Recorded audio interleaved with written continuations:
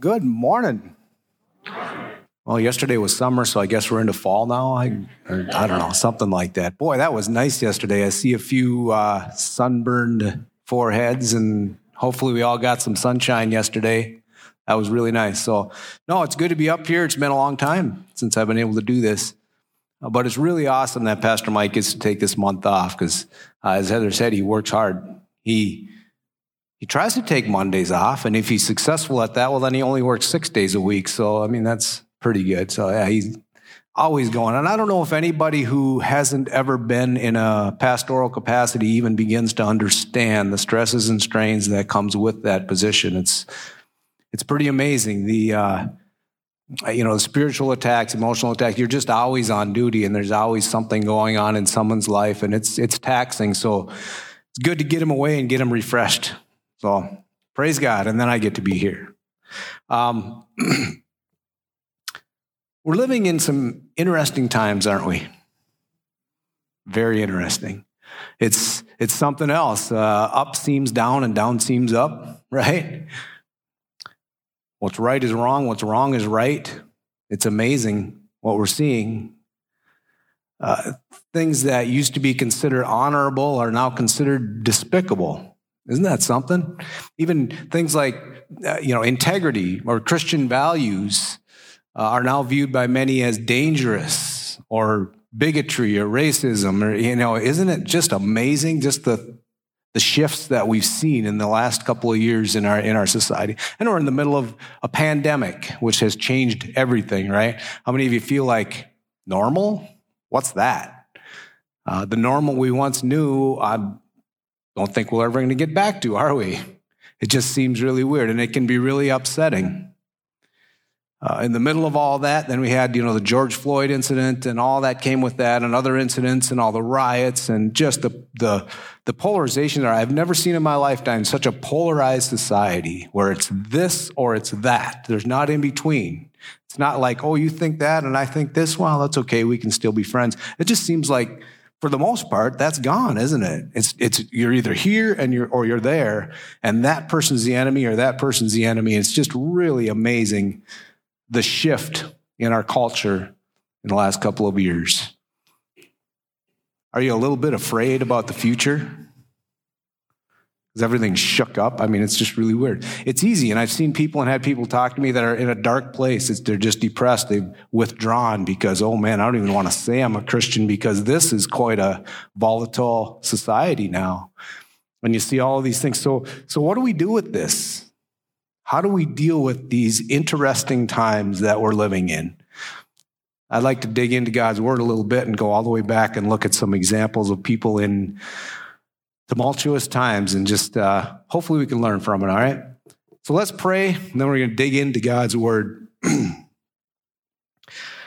Lord God, I just thank you so much that you are our rock, the same yesterday, today, and forever, that you're our God. And thank you so much for your word that you give us that we can look at and dig into and see examples and learn what you have for us and learn how to navigate our way through this world. And so today I just pray that you would help us to do that. I just pray that you would open our spiritual eyes and ears and clarify our minds to just hear what you have to say for us today. In Jesus' name, amen. Amen. All right, there is a term that I'm honestly pretty sick of hearing, that I've heard so much of in the last couple of years, and I've used it a lot myself. Unprecedented times. How many times have you heard that? We're living in unprecedented times. We've never seen anything like this before. And I've used it a lot. Like I say, even in my job, you get people, because when COVID especially first started, we're shifting. Oh, the CDC says this. Oh, now next week it's this. Oh, we got to do this. I thought we could have these work scheduled, but now we have to change. And it was just shifting and changing constantly, wasn't it? And so I get people all the time. Well, I thought we were doing this. Now how come we're doing this? And what's going on? I've used it over and over. Man, these are unprecedented times. We don't know. We're just shifting with it and adjusting as we go, right? So I've used it a lot, but I'm kind of tired of hearing that now. And I started thinking about that. Unprecedented times. This has never happened before. Or has it? I mean, King Solomon said, there's nothing new under the sun, didn't he? What has been will be again. What's happening has happened before. There's nothing new under the sun. Vanity, vanity, it's all vanity. Well, he was the wisest man to ever live, so I probably should put some weight in that, right? So is it unprecedented times or what's going on? So let's go back. We're going to look way to the beginning of the Bible. We're going to read some in Exodus. I'll set this up first so we know where we're at. In Genesis, it talks about, remember Joseph and his coat of many colors? We'll quickly recap the story of Joseph. Joseph was the youngest of 12 brothers, the sons of Jacob, also known as Israel, thus the 12 sons of Israel, the children of Israel, which became tribes and nations and all this eventually and everything. Joseph being the youngest, his brothers thought he was the spoiled brat and really didn't like him. Yeah, I don't think the youngest kid is a spoiled brat at all. I mean, and I say that because I'm the youngest child. But so that's not true. Can't be. But yeah, I had a little bit of that too. There were 5 of us. I was the youngest, 4 years behind the closest one to me. So I was a little tag along that nobody wanted around anyway. So I can relate to Joseph a little bit. Luckily, my brothers didn't take it as far as Joseph's brothers did. They wanted to kill him, but decided let's throw him in this pit in the ground. But then some Egyptians came along and they said, hey, we can get some money for this guy. So they sold him to some Egyptians who took him to be a slave and a servant in Egypt. Unbelievable, huh? God, of course, used that situation like he always does to save them and to bring about good. He eventually, after years and years of Joseph being in prison and everything else, Joseph became number 2 in the nation, in charge of preparing for this famine that God had told him was coming. 7 years of prosperity, 7 years of famine. So during those first 7 years, he stored things up and got them all prepared so they were ready when this famine hit. Joseph's family were going through famine as well. When that hit, they were starving and said, hey, let's go to Egypt. I've heard they're storing up food. They have a store of food there and they can maybe help us out. So they go to Egypt. Guess who's there? Joseph. And Dad finds out that he isn't actually dead. And he sets him up, gets him set up in Egypt. The children of Israel prosper and grow like crazy. God blesses them because they honor God with their lives. And they're growing so fast and becoming so numerous that the Egyptians become afraid of them. And so that's where we're going to pick it up now in Exodus chapter 1. We're going to read verses 6 through 14. Now Joseph and all his brothers and all of that generation died. So they'd been in Egypt for quite a while. But the Israelites were exceedingly fruitful. They multiplied greatly, increased in numbers, and became so numerous that the land was filled with them. Then a new king, to whom Joseph meant nothing, came to power in Egypt. Look, he said to his people, the Israelites have become far too numerous for us. Come, we must deal shrewdly with them, or they will become even more numerous, and if war breaks out, they'll join our enemies and fight against us and leave the country. So they put slave masters over them to oppress them with forced labor. They built Pithom and Ramses as store cities for Pharaoh. But the more they were oppressed, the more they multiplied and spread. So the Egyptians came to dread the Israelites, and they worked them ruthlessly. They made their lives bitter with harsh labor in brick and mortar and with all kinds of work in the fields. In all their harsh labor, the Egyptians worked them ruthlessly. Talk about life flipping upside down, right? So they've been in Egypt a long time. They're growing. They're prospering. They have families. Their life is good. They're cruising along, and suddenly a new king comes in, and boom, life has changed. Normal? What's normal? Is that ever going to happen again? Probably not. Now you're in forced labor. You're slaves. You're built doing these things. Someone else has been in this situation where normal has disappeared before, haven't they? So later on, even it got worse. That didn't work to put them in forced labor. They kept being fruitful and multiplying. And so the king told the midwives that, hey, when you're delivering an Israelite baby, if it's a boy, kill it. If it's a girl, let him live. But we just can't let him keep growing like this. What a horrible thing. Talk about being oppressed. And later, it didn't work either. So he passed a law throughout all Egypt that any Israel baby boy had to be thrown into the Nile River. Get rid of them. Normal? Life upset? Wow. And this is way at the beginning of time, man. They went through it. And as we go throughout the Old Testament, this cycle goes over and over and over. We see kingdoms and nations where there's a good king in place. Things are great. Suddenly he dies, a new king takes over. He's an evil king and starts doing evil things and oppresses the people, and life changes and shifts, and normal is gone all over again. All throughout history, we see it. Remember Job? We're going to read a little bit about Job just to grasp a little bit how his life was. Job 1-4 of chapter 1 says, "In the land of Uz there lived a man whose name was Job. This man was blameless and upright. He feared God and shunned evil. He had 7 sons and 3 daughters. And he owned 7,000 sheep, 3,000 camels, 500 yoke of oxen, and 500 donkeys, and had a large number of servants. He was the greatest man among all the people of the East. His sons used to hold feasts in their homes on their birthdays, and they would invite their 3 sisters to eat and drink with them." So Job was the greatest man in all of the East, and he had all this stuff, thousands of flocks of animals, and life was good. Excuse me. Throat's giving out on me.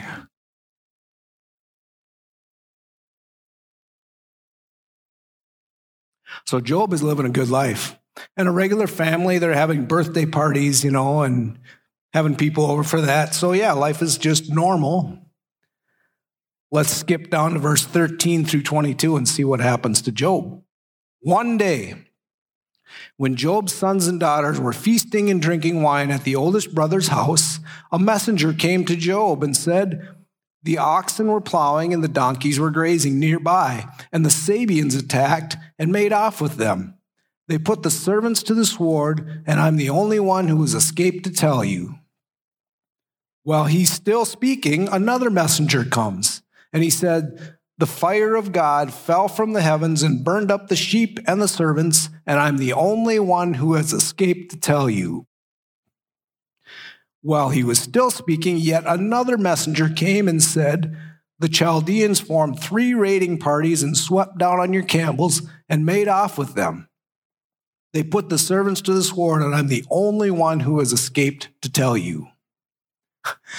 While he's speaking, yet another messenger comes and said, "Your sons and daughters were feasting and drinking wine at the oldest brother's house, when suddenly a mighty wind swept in from the desert and struck the 4 corners of the house.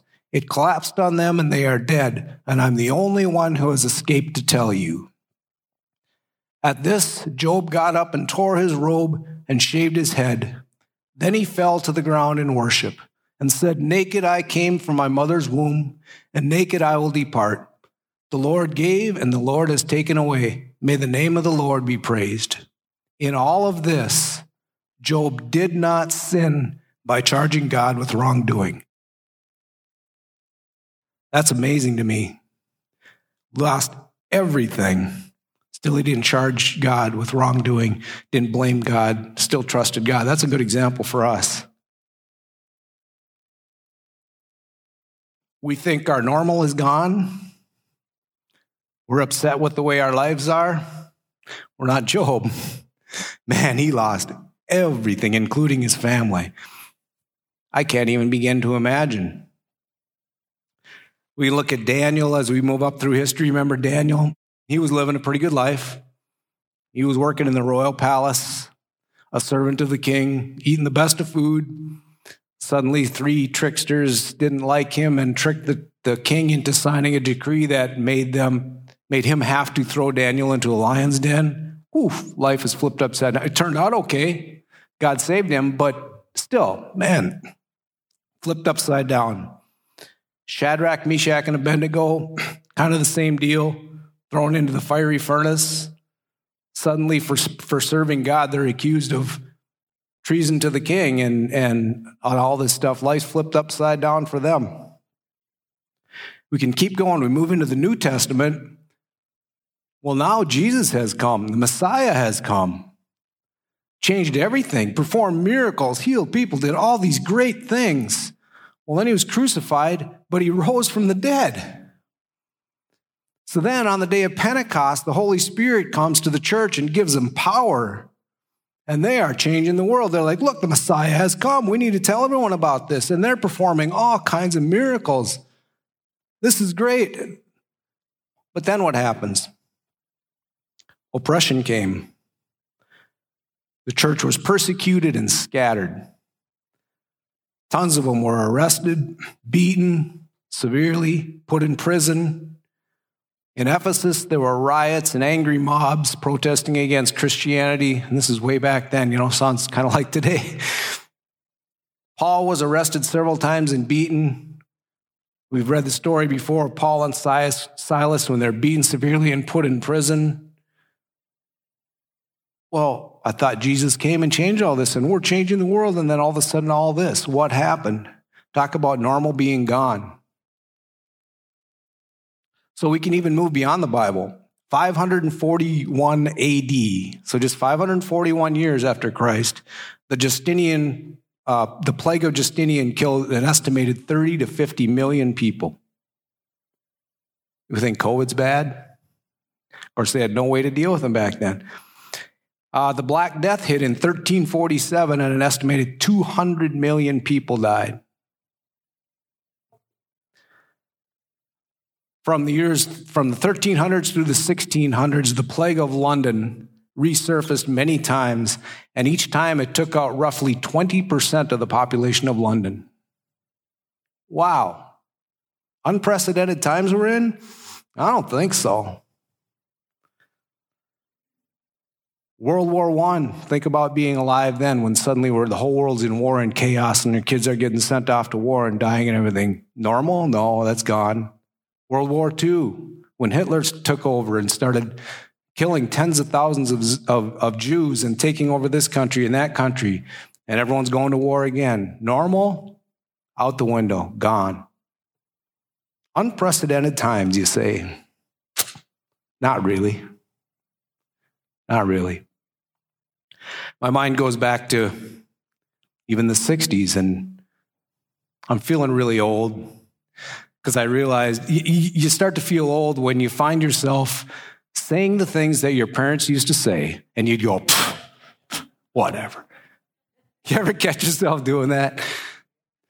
And the latest thing for me is, even in my job, I deal with a lot of people, hire people, fire people, training, and doing all this stuff. And I don't know how many times in the last couple of years I've found myself going, this younger generation, these kids nowadays, right?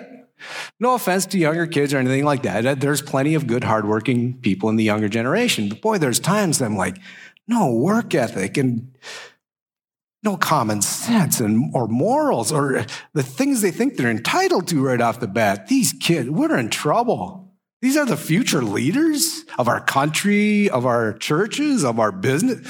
We're in trouble. What are we going to do? But then I think back and go, what about my parents? That generation. Think about coming up through the 40s and the 50s. The 50s, I always have this picture in my mind. The 50s were so clean cut, and all the guys with short hairs and the girls in their bobby socks and skirts and dating and getting married and having families and values like that. And then comes the 60s. Wow. Flower children, free love, free sex. You should be able to be with anyone, whoever, wherever, whenever you want. Everyone tripping out on LSD and all these psychedelic drugs and tons of kids dying. Think what adults in that generation thought. What in the world? These kids, this is our future leaders of our government, of our churches. They probably thought the exact same things I was thinking. But hey, it turned out all right, didn't it? So, okay, maybe I'm just old and think the same things that everyone does about the younger generation, right? So even that, when I look at that, that's not really unprecedented at all. So here's the crux of this whole thing, and here's my experience. 4 or 5, maybe 6 months ago, I don't even remember, I can't pinpoint the time. I'm working in my shop, okay? I'm at my workbench and I'm working away and I stand up and I'm working on some things and all of these things are just rolling through my brain. And I'm praying about it saying, God, this younger generation, what's going to happen in the future? And man, all that's going on with COVID and the unrest with, politics and race and all of this stuff going on and what? And I started thinking then about the 60s. I went, oh yeah, well, that turned out okay. And then I went back and started thinking about all these things that I just talked to you about, wars, plagues, pandemics. In the Bible, I went back to the children of Israel and going, wow, that's amazing. And all of a sudden, I don't know if this is the Holy Spirit revealing it to me or if I just came to this realization myself. I got a tall stool sitting there in my seat, and I just sat down and I went, wait a minute. Unprecedented times? Not at all. This is the same cycle that's been happening over and over and over and over again. And it's a distraction. It's a trick. It's distracting me from God's purpose for my life. It's distracting me from the future that He has for us. How can I get so distracted and lost by all these dumb, stupid subjects and political things? And what is wrong with me? I'm falling for it, hook, line, and sinker. And I just sat there for I don't know how long, just going, I can't believe this. What's wrong with us? And it's true, isn't it? We get distracted by these silly things that seem to be life-changing and normal. Gets distracted and mad because we have to wear a piece of cloth on our face. When God has a plan, a purpose, a goal for us, and a destiny and a future. And it just blew me away. So my next question, of course, was, well, so now what? Now that I realize this, and that's why I call this sermon, so now what? What do we do with this? We're in these crazy, tumultuous, chaotic times that obviously aren't really unprecedented. What do we do now? How do we handle this? How do we represent Christ in a way that's honoring to God? How do we navigate this stuff? So I'd like to spend some time looking at that.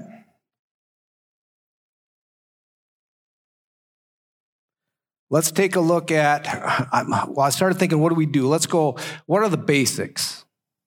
Let's start there. Let's go back to the basics. What do you suppose the most recognized verse in the Bible is? John 3:16. Everyone knows that. For God so loved the world that He gave His only. And I really think that it's probably the most underappreciated verse in the Bible too, just because it is so well known and so it's old hat and you just recite it and know it. So let's go back to the basics and let's see what God is all about. And let's take a look at John 3:16. Let's read that together. For God so loved what? The world. He loves the world so much. How much? That He gave His one and only Son. As a parent, that blows my mind. He loved the world so much that He sent His Son. But what part of the world did He love?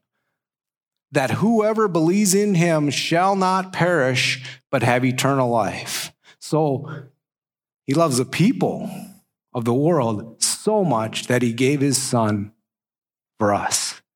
Isn't that amazing? That none should perish and that all should have eternal life. The next verse, verse 17 says, for God did not send His Son into the world to condemn the world, but to save the world through Him. So He didn't send Jesus to say, you're wrong, you need to stop doing that, do this different, do that. He didn't come to condemn the world. He came to save the world. That's the heart of God. That's why He did it. So if that's the heart of God, shouldn't that be my heart too for people? And it's so easy in this environment to lose that, isn't it? It's so easy to get jaded and especially when you work with a lot of people and see a lot of things and you look on social media, it's pretty easy to get jaded and even bitter. And how do you love the world like God loves the world in the middle of this culture? It's pretty tough. Another verse that really reveals the heart of God to me, another situation, is in Matthew 22, where the Sadducees had been trying to trick Jesus, of course. The religious people of the day wanted to trip up this Jesus who was disrupting their way of doing things. And so they try to trick him with questions. They didn't, of course, because he's God. He kind of knows better, a little bit smarter than them. So the Pharisees then thought they would give it a shot. And let's pick it up there in Matthew 22. We'll read 34 through 38. Hearing that Jesus had silenced the Sadducees, the Pharisees got together. One of them, an expert in the law, tested him with this question: "Teacher, which is the greatest commandment in the law?" Jesus replied, "Love the Lord your God with all your heart, with all your soul, and with all your mind. This is the first and greatest commandment." So he said, this is it. This is the first and greatest commandment. Love the Lord your God with all your heart, soul, mind, and strength. But he didn't stop there. And this is the part that really caught my eye. They asked for what? What's the greatest commandment? He gave them two. Let's continue. And the second is like it. Love your neighbor as yourself. All the law and the prophets hang on these two commandments. So why did Jesus do that? Why did he not stop? Okay, this is the greatest one. Love the Lord your God with your heart, soul, and mind, because that encompasses all of them, and that's it. I believe he did it because he really wanted them to understand, and he really wants us to understand that a huge part of loving God with your heart, soul, and mind is loving his people, his precious creation, his people. That's the heart of God. Part of loving God is loving people. Man, just love people.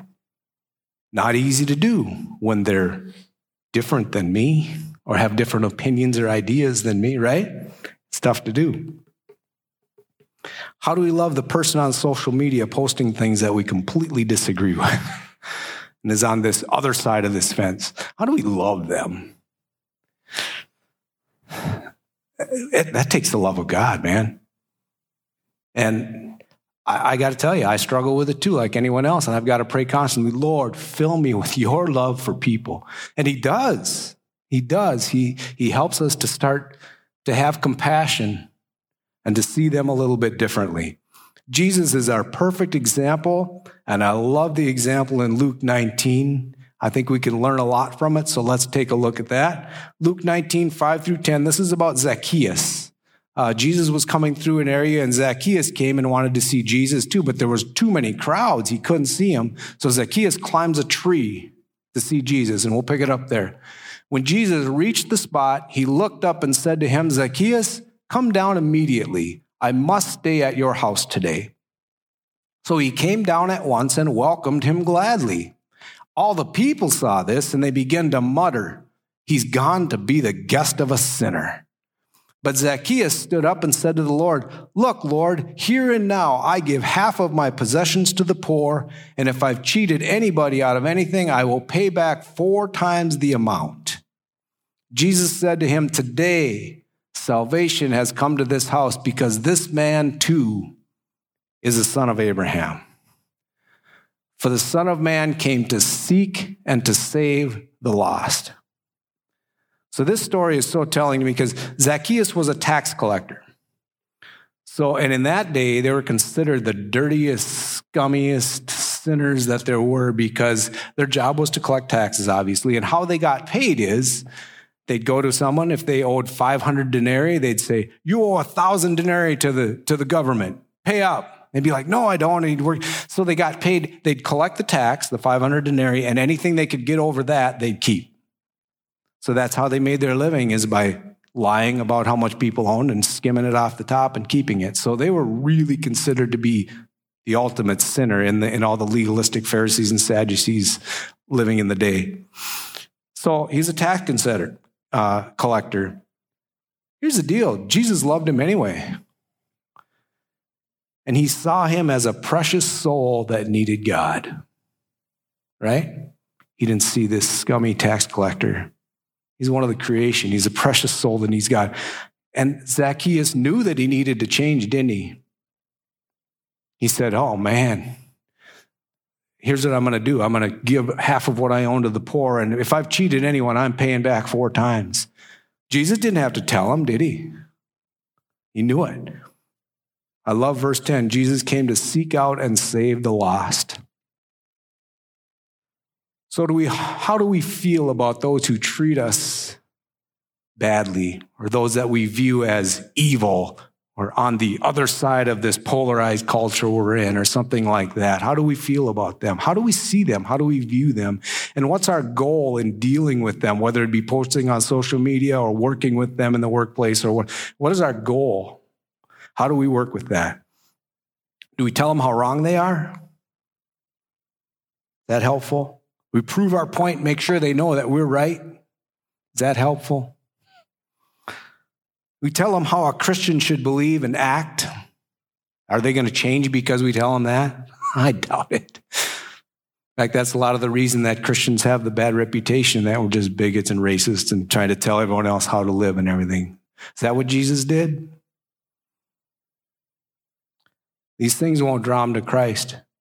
I believe that we need to follow Jesus' example, hang out with them, see them as wonderful people that God created and loves and wants to be in heaven with him, to hurt for them, knowing that they need a relationship with God. They need God in their life to change them. And here's the deal. Don't put the cart before the horse, okay? And what I mean is that we tend to do that a lot. It's easy to do. So do people need to clean up their act, stop doing this, so they can come to God? No, that's not the point. The point is God accepts us the way we are. The point is they need a relationship with God so that he can come in and change them from the inside out. Not the other way around, right? You don't need to change and clean up so that God will accept. No, and they're not going to do that. They need a relationship with God. So don't put the cart before the horse. Don't think we need to prove our point and tell everyone they're right. So what do we need to do so they can come to a relationship with God and he can change and take care of all that? We need to shine our light into the world.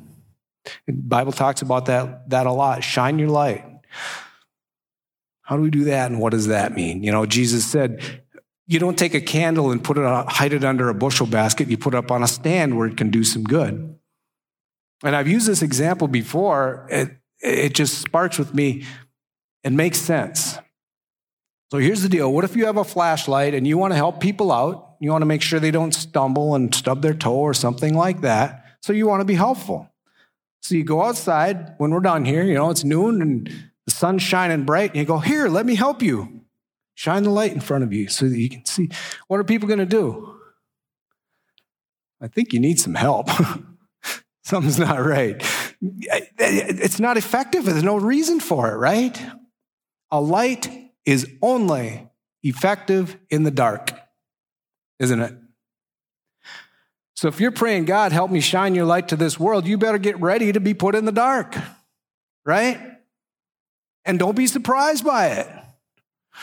So how does that work? If everything is going good in this world and everything's fine and everything's wonderful, everyone's happy and having a good life, and you are too, and you have the love of God and you're full of his joy, are they even going to notice? Are you going to be able to do any good? Probably not, because everyone's happy.